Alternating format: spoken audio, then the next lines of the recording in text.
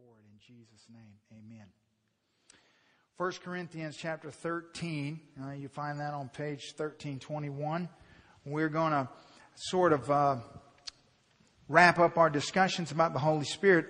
And it sure has been wonderful. It just seems like I was thinking to myself a couple weeks ago that every Sunday night through this series, it seems like God has been just so present as we've talked about these just active present ministries of the Holy Spirit in our lives as believers.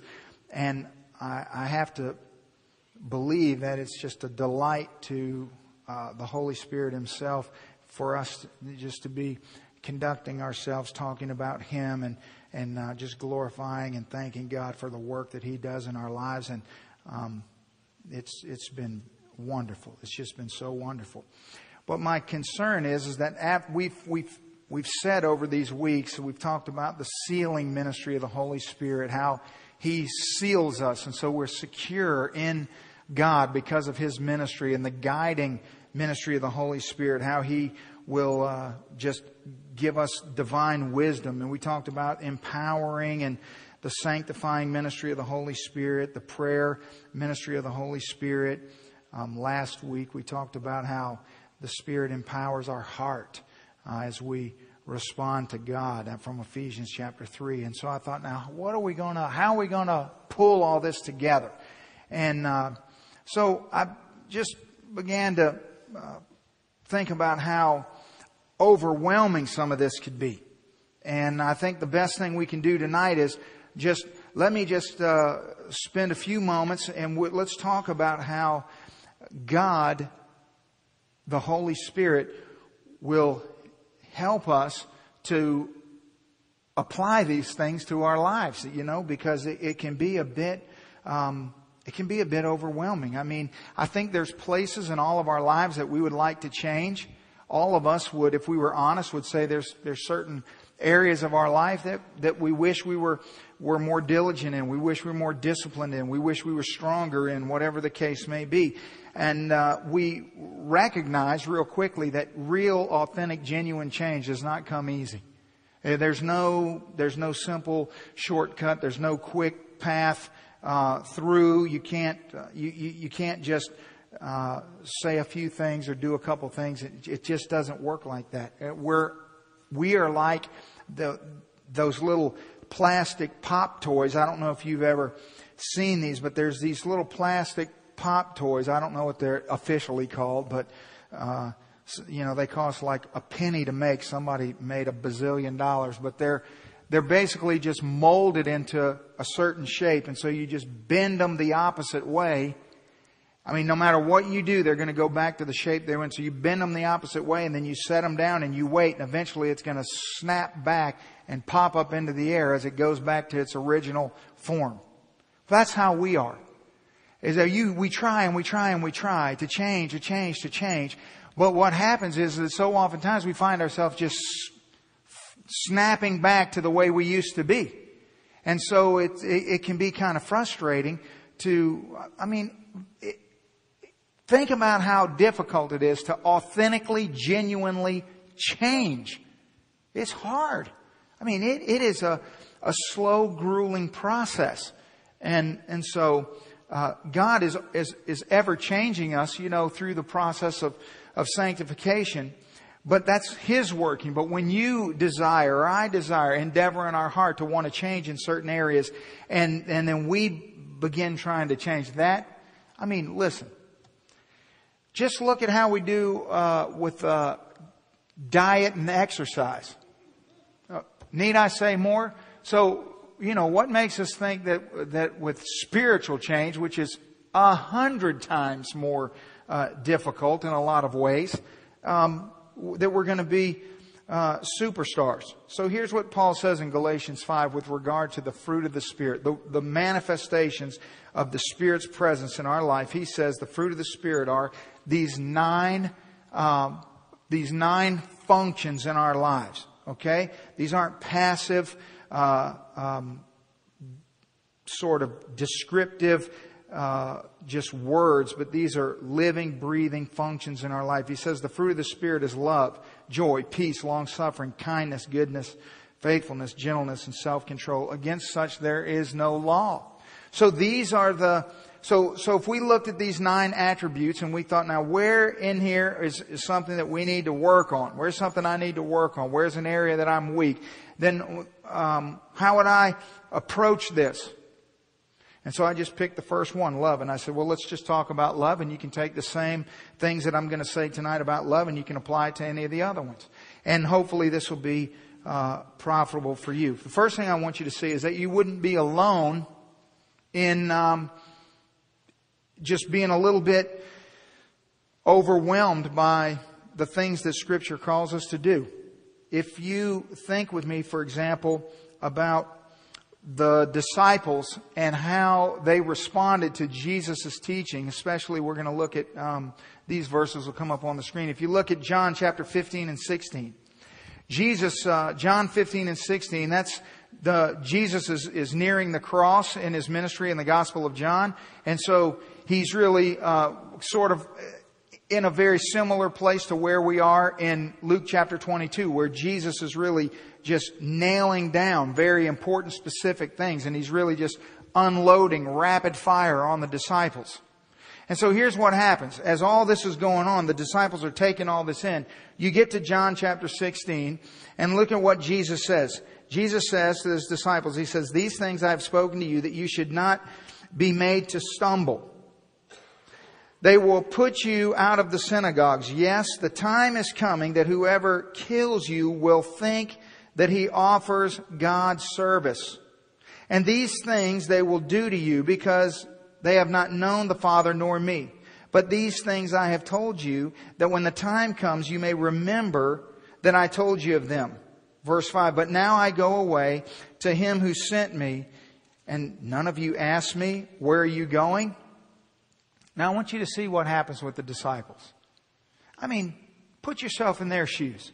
After everything that they've been through, after everything that Jesus has told them, I mean, it seems like every opportunity they have, they guess the wrong answer. They never fully got everything that Jesus was talking about. And so he would pull them aside after he's just told a parable, and then he would say, now here's what I meant by that, and try to get them all on the same page. And so they had taken in a lot. And then in their next response, in John 16:6, He says, but because I have said these things to you, sorrow has filled your heart. Now why has sorrow filled their heart? Because sorrow fills my heart when I just read that. I think, what are you talking about, Jesus? I mean, so you're saying that you're going away and people are going to try to kill me and persecute me and throw me out of the synagogues, and that they're going to claim that they're doing service to God. And this has nothing to do with everything He just said in John 15. Have you read John 15 lately? Have you just spent some time meditating through the vine and the branches and all the nuances of a life connected to God, and thought, well, have you ever read John 15 and just said, I've got this. I'm killing it. I'm nailing it. I mean, it's intimidating. It's a little bit, you just read that and you just think, my goodness. I mean, the call of God and the what Jesus is exposing us to it's a shocking reality. And so their hearts are filled with sorrow. I mean, they're afraid. And they're thinking, how in the world are we going to do this? We can't do this now. And you're saying you're leaving. And if we can't do this now with you here, what chance do we have when you leave? I mean, we're not prepared for this.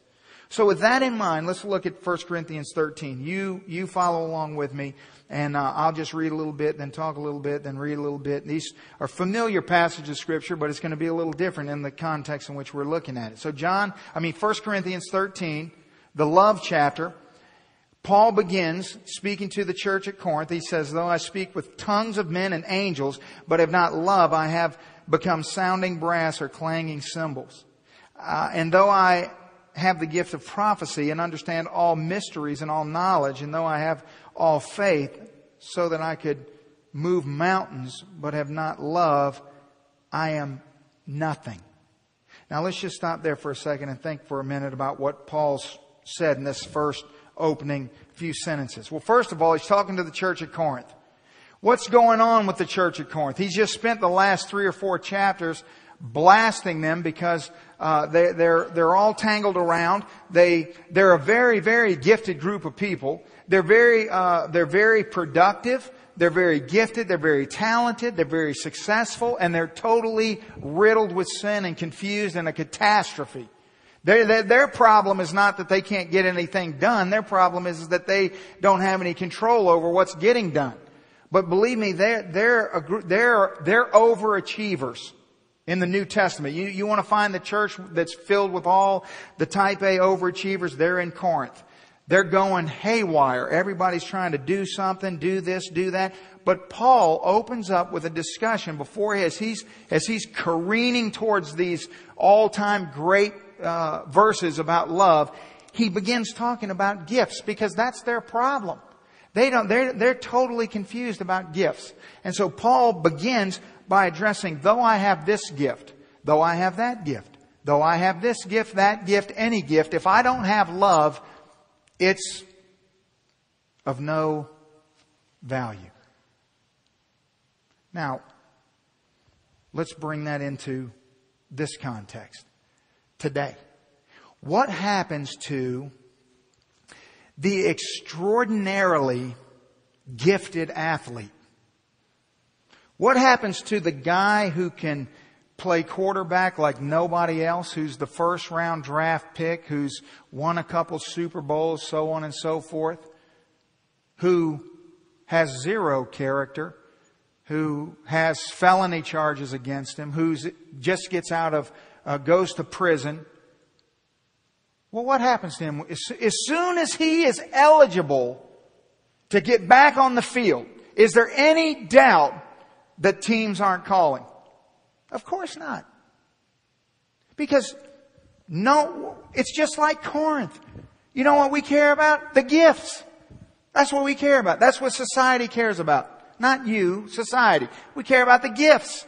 If you have talent and no character, no problem.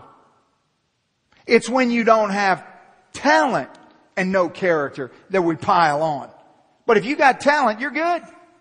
Right? You can have as many affairs on your wife as you want to. So long as you keep winning national championships, you're good. You can be in scandal after scandal after scandal, and someone is going to hire you if you have gifts.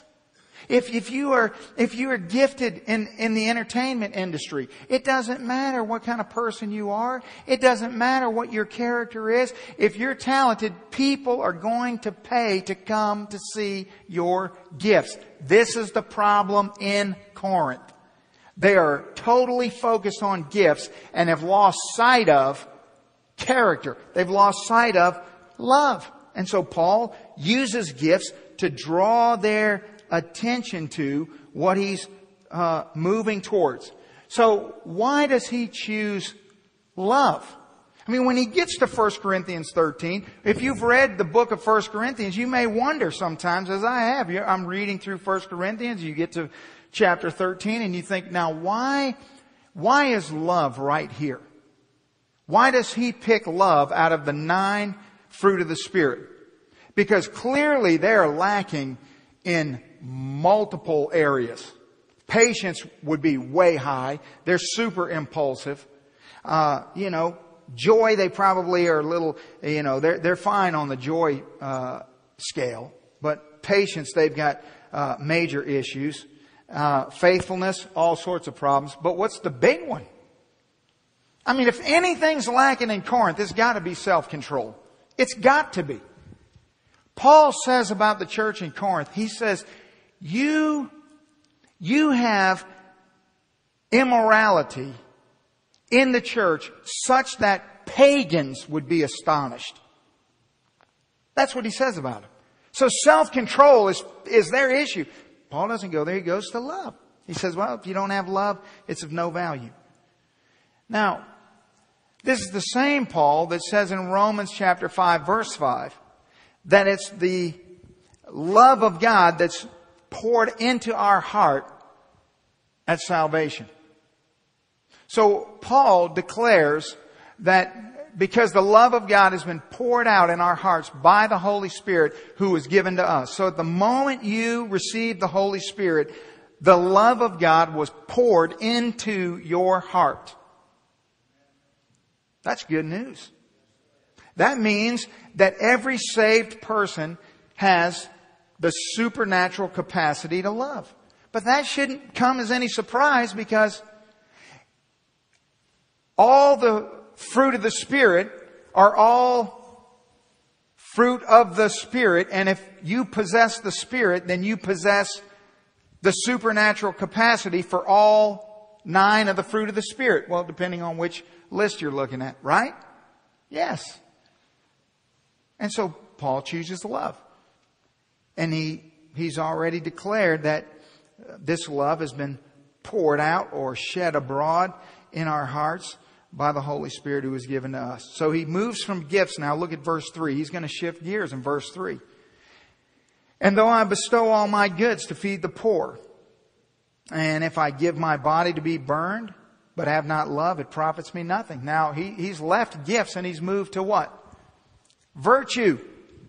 Now he's talking about virtue. He's talking about these issues of virtue, where if you were to voluntarily become a person who lived in poverty so that you could give your money away, or if you would martyr yourself for your beliefs or your faith, if you did these great acts of virtue, but they were void of love, they would be of no profit. Again, these are astonishing statements considering the gravity of... it really reminds you of a portion of our discussion this morning about what Jesus says in Matthew chapter 7. These are very good spiritual things. The same kinds of things that Jesus is saying that many people will say, but didn't I do this and didn't I do that? And they'll say, depart from me, I never knew you. You're a worker of lawlessness. Well, here again, these are some very good things, and yet Paul says, well, they'll be of zero good. So again, the first observation that you have to see here is just jumping off the page at us. That a supernaturally changed life will always lead to a life of supernatural service and supernatural virtue and character. But a life of service and character is not always an indication of a supernaturally changed life. Do you understand? You see, Paul is saying that though these things are present, if these things are present, if you do these things, as he's not talking about things that are impossible to do, he's talking to people who have this exact problem. And the point you have to understand here is that unbelievers can do these things. Unredeemed people can accomplish these things. People who are not, who are people who don't have love. Romans 5:5. People who don't have the Holy Spirit. Indication, people who aren't saved. Right? So it's just simple arithmetic here. But it's important to get this, because what happens is we have a tendency to look around us and to make the fatal mistake of looking at these things that we see and automatically looking at these things that we see as an indication of a supernaturally changed life. And they're not necessarily that. Why? Because you have to, it's the same exact thing we saw this morning. You have to have the why with the what.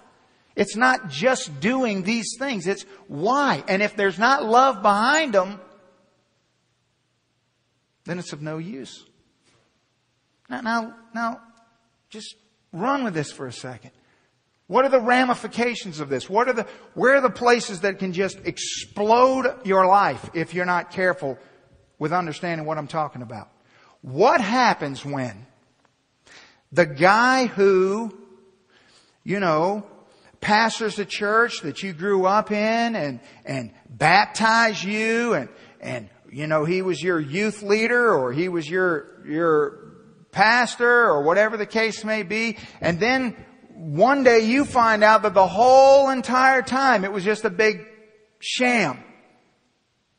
That it's bad enough that he had a moral failure, but no, it's more than that. I mean, I'm thinking of circumstances in my head that I've encountered where it's come to light that these men who seemingly were accomplishing great things in the kingdom of God it was all just a masquerade. That they had been in these long-term, decade-long immoral relationships. So what happens to all these people who are thinking to themselves, wait a second, well, what does this mean about my identity in Christ? What does this mean about everything that I've heard and everything that God's shown me and all the ways that God's used this person in my life? How do I reconcile all this? What do you do with that? Because this helps you. You got to understand that the Holy Spirit loves people. And the Holy Spirit can work in and through whoever He wants to work in and through to minister to people that He loves. Yes. And so you got to realize that sometimes God, listen, this person is in this position and they're up there and they're preaching a sermon and their life is filled with secret sin. Don't make the mistake and think, well, God can't use that.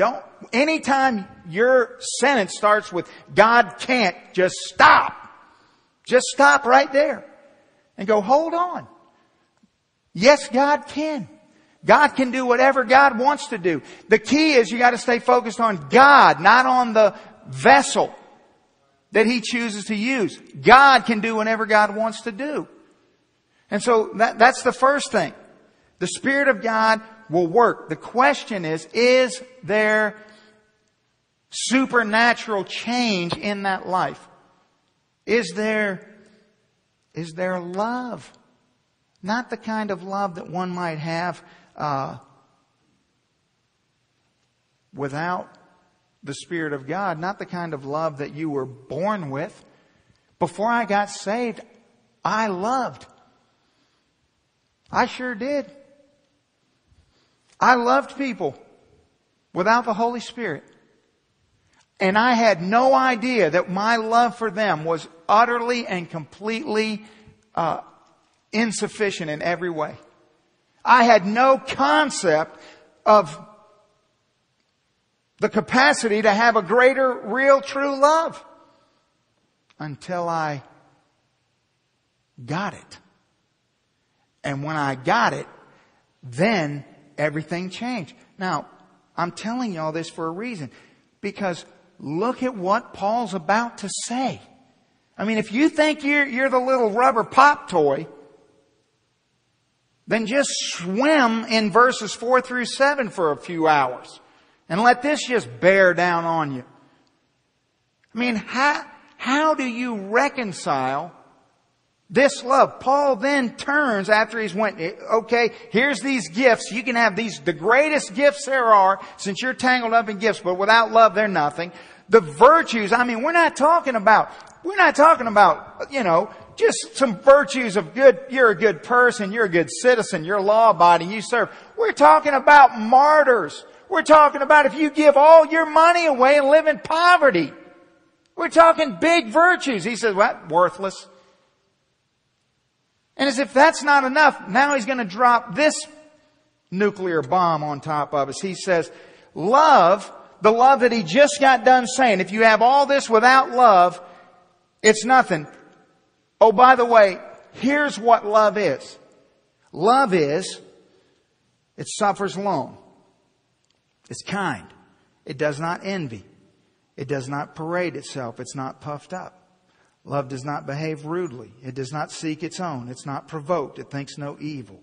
It does not rejoice in iniquity, but rejoices in the truth. It bears all things, believes all things, hopes all things, endures all things. Love never fails. I mean, now that is a threatening sentence. That is an astonishing statement. How in the world could you or I even begin to approach this love? What Paul is doing is he's simply just breaking down all the things that the Corinthians are not.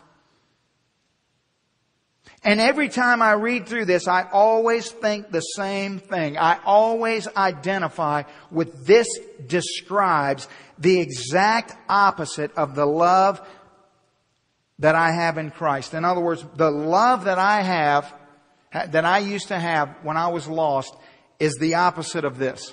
Is what he's describing that the Corinthians have. In other words, that it was impatient. I loved, but I had no patience. I loved, but I really wasn't kind. And I loved, but I envied. And my love was puffed up. And it loved to parade itself. And it definitely behaved rudely. And it definitely would seek its own. And it was easily provoked. You see what I'm saying? But yet I had love. But not this love. In other words, rather than saying what we ought to do, what in the world is Paul doing here?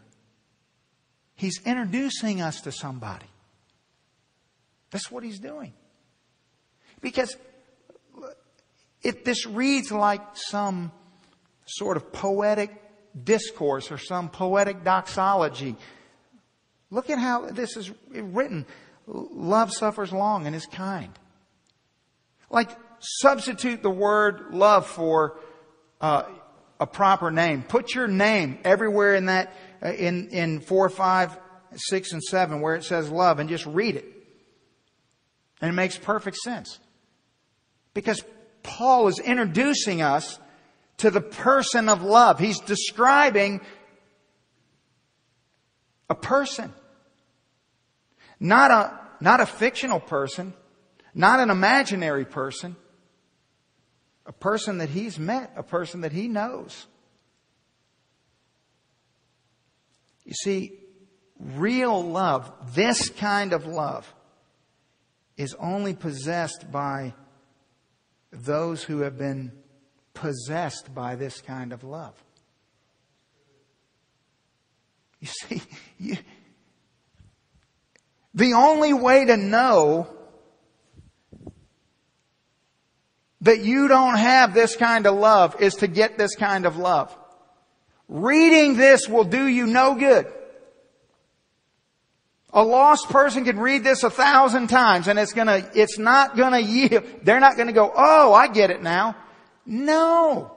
That's like trying to say, well, I could describe the Grand Canyon to a blind person and they'd, to such a degree that they'd have a perfect handle on it as if they could see. It's impossible. It's impossible. Well, you can't comprehend this kind of love until to possess it means you've been possessed by it. You see, He's got to be in you before you can ever begin to wade through the waters of this love. To love this way, you have to have met love. This love only comes by experience. This is what Paul's talking about when he says the love of God was poured out in your hearts by the Holy Spirit when you received Him. What love? This love right here. This is what's inside of you tonight. So rather than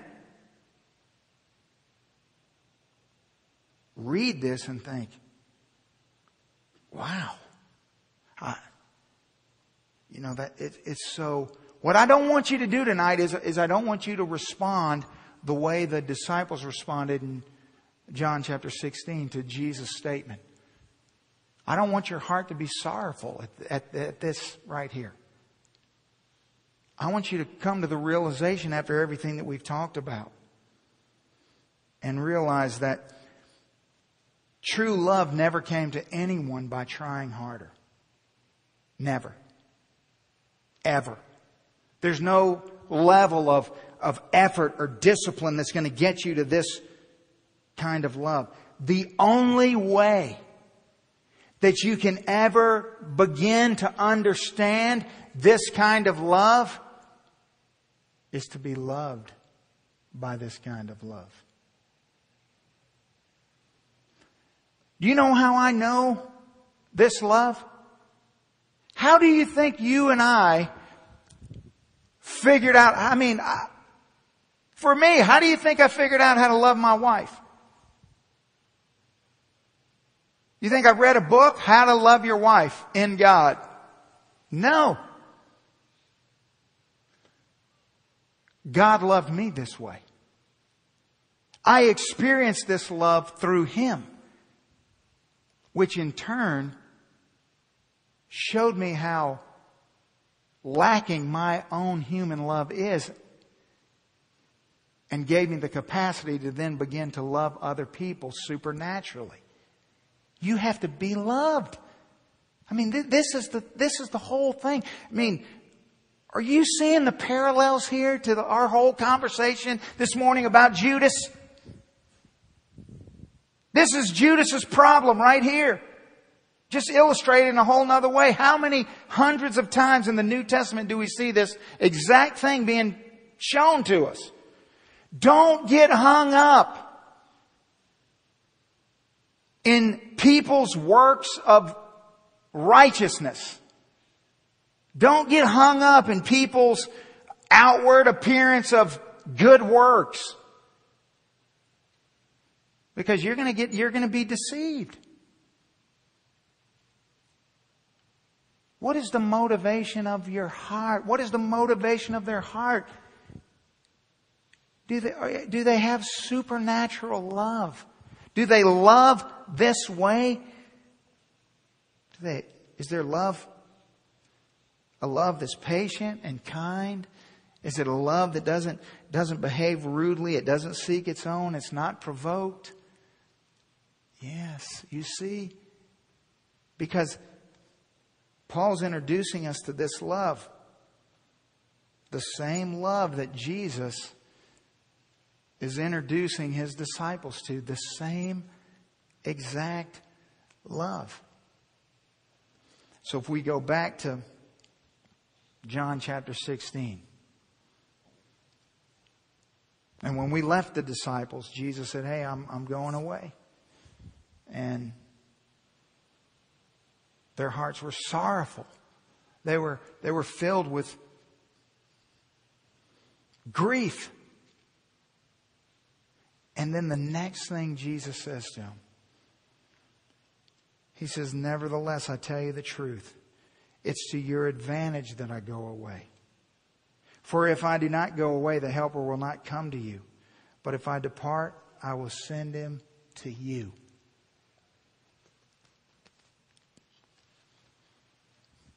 Do you know what just happened right there?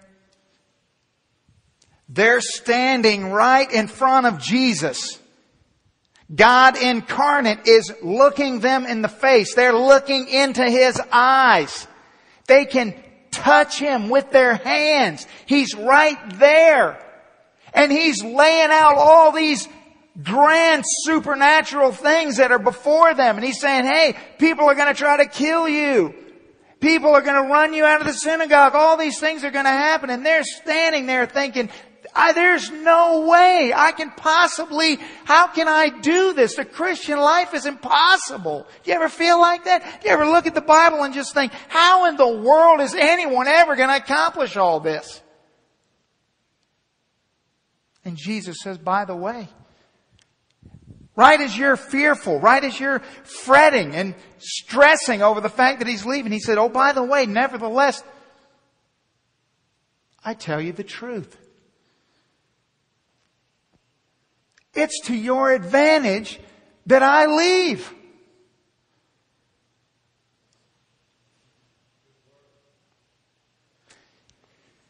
Now, besides Chuck, everybody else in here,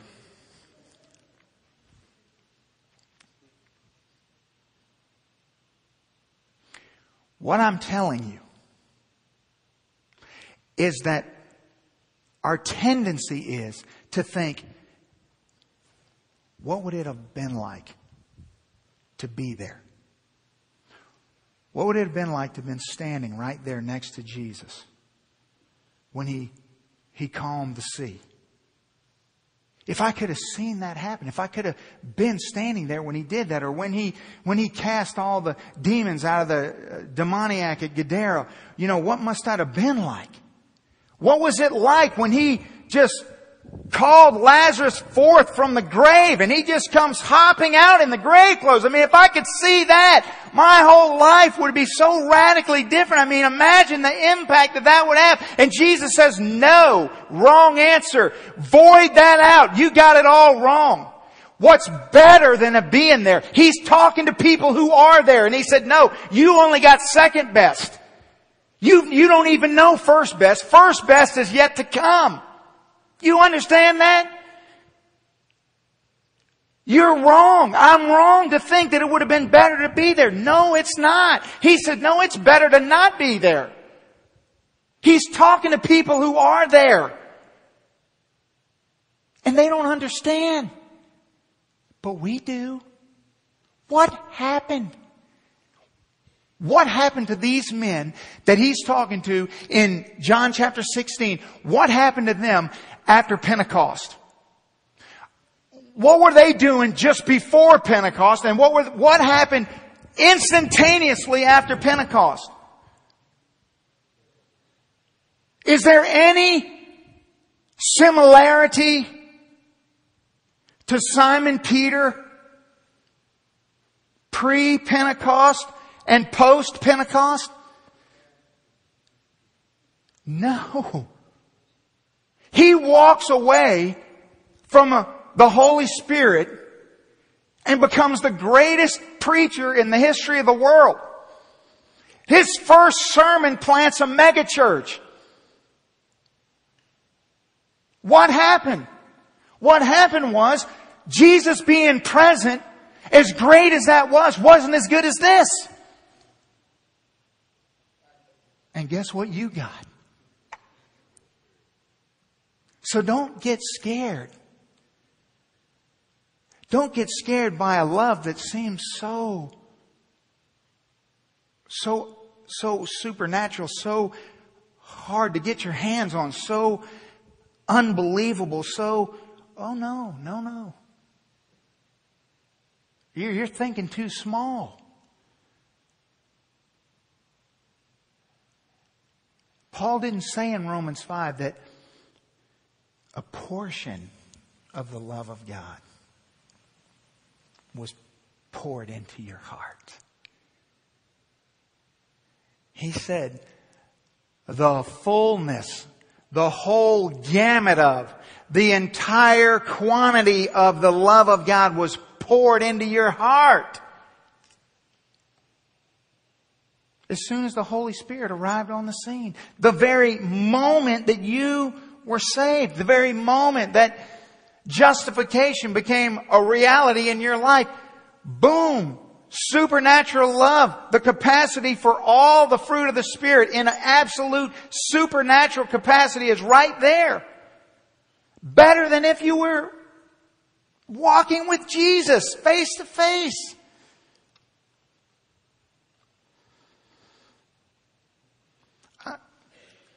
I don't know about you, but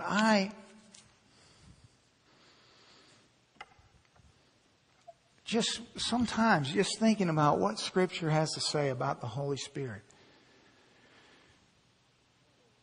It's so good, it's painful.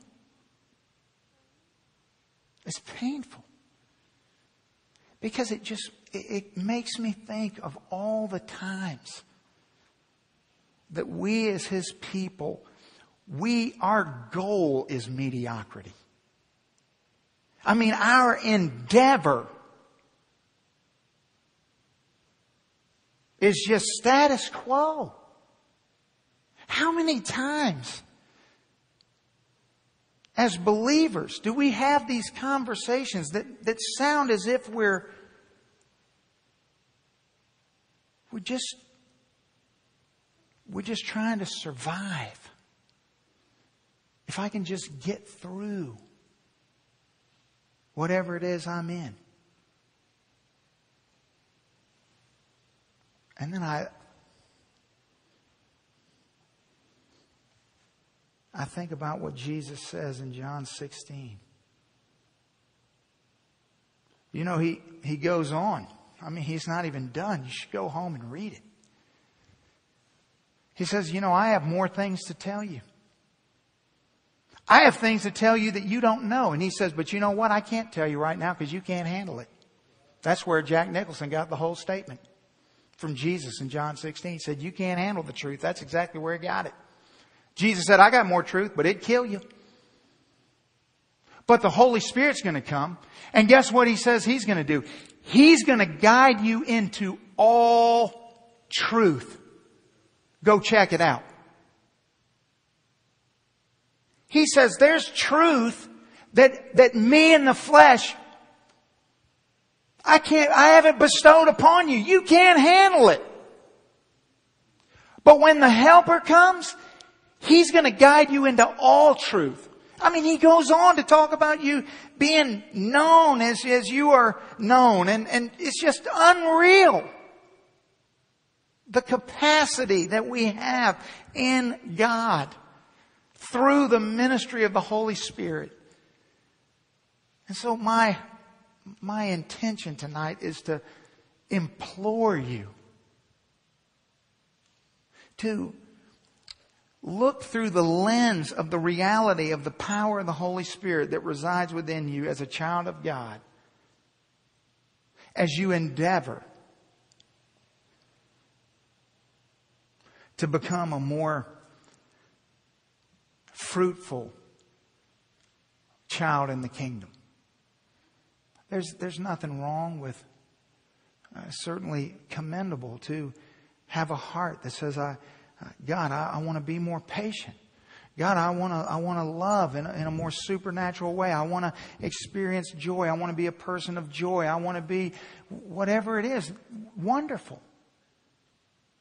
But before you get your Holy Spirit exercise routine out and start going through your diet plan or however it is you're managing to get there, just put the brakes on, back the train up, and check yourself back to the reality of the ministry of the Holy Spirit. And realize that when you read something in Scripture and you are overwhelmed by what it's calling you to do, remember what Jesus said. He's almost bewildered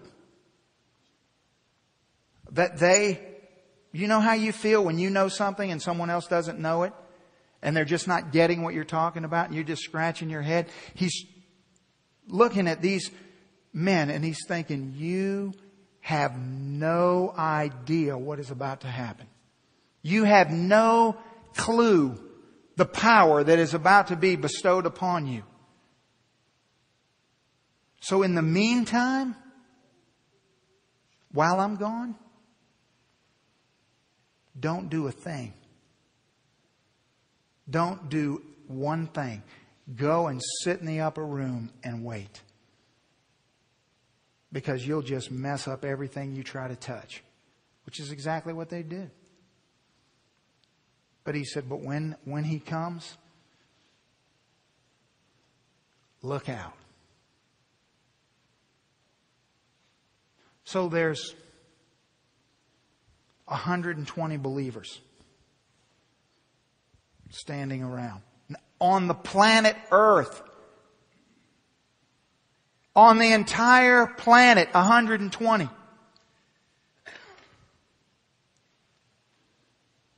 a century and a half later, there's 20 million. How did that happen? The Holy Spirit did it. The Holy Spirit did it. You ever ask yourself, well, why all the chaos? You know, during Jesus' ministry, sometimes it just seems like we understand that Jesus is God and that He's doing certain things in His ministry. But don't you read the New Testament and see Jesus is taking one step forward, two steps back, one step forward, two steps back? Like you're reading thinking, what is wrong with everybody? What is the problem here? Like everything is just crazy. How come nobody seems to get this? How come nobody seems to... I mean, even your closest friends. I mean, yeah, they say great things, but at the end of the day, you're hanging on a cross. They're nowhere to be found. I'll tell you what's wrong. The Helper hadn't come. But He's here now. He's here now. So what can you not do? Tell me again, just for kicks. You can say it in your mind. Who is it again that you can't love? Who's so ornery and so mean? I mean, their breath is so foul. Their attitude is so repulsive. What's their name again? That you just can't love them. Who are they?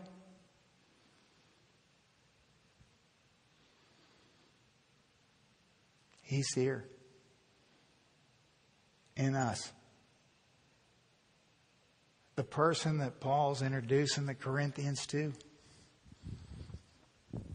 He's right here. That makes me so happy. I hope that makes you happy. I hope you embark on the most amazing journey. Weaving and bobbing through the fruit of the Spirit. Realizing what is possible in your life. What God has placed within you. What capacity. My goodness. So when Paul says, don't walk. Remember a few weeks ago?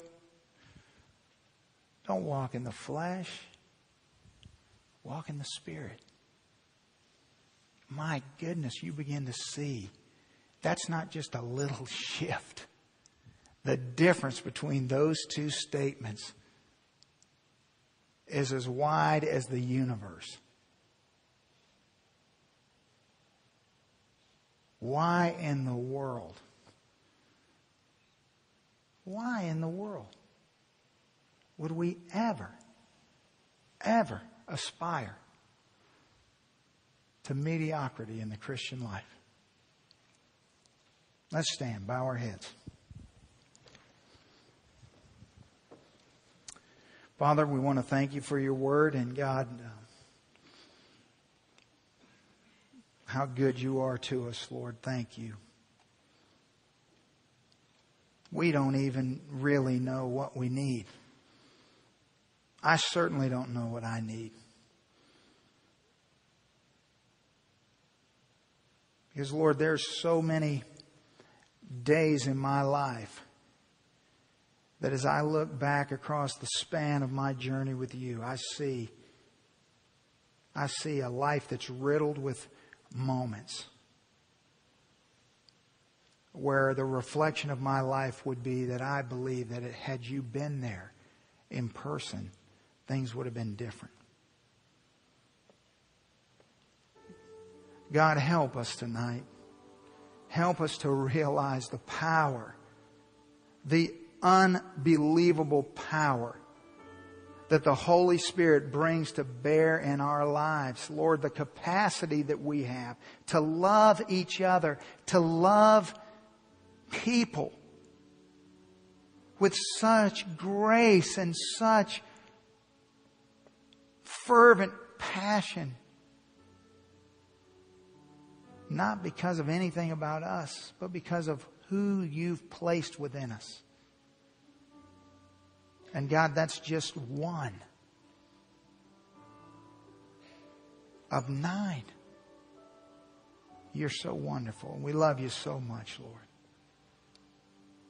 Thank You for helping us in our own way tonight. I know that part of Your ministry is to speak into our hearts individually. And so, God, I have no idea the work that You, the Holy Spirit, is accomplishing in hearts in this room specifically and strategically.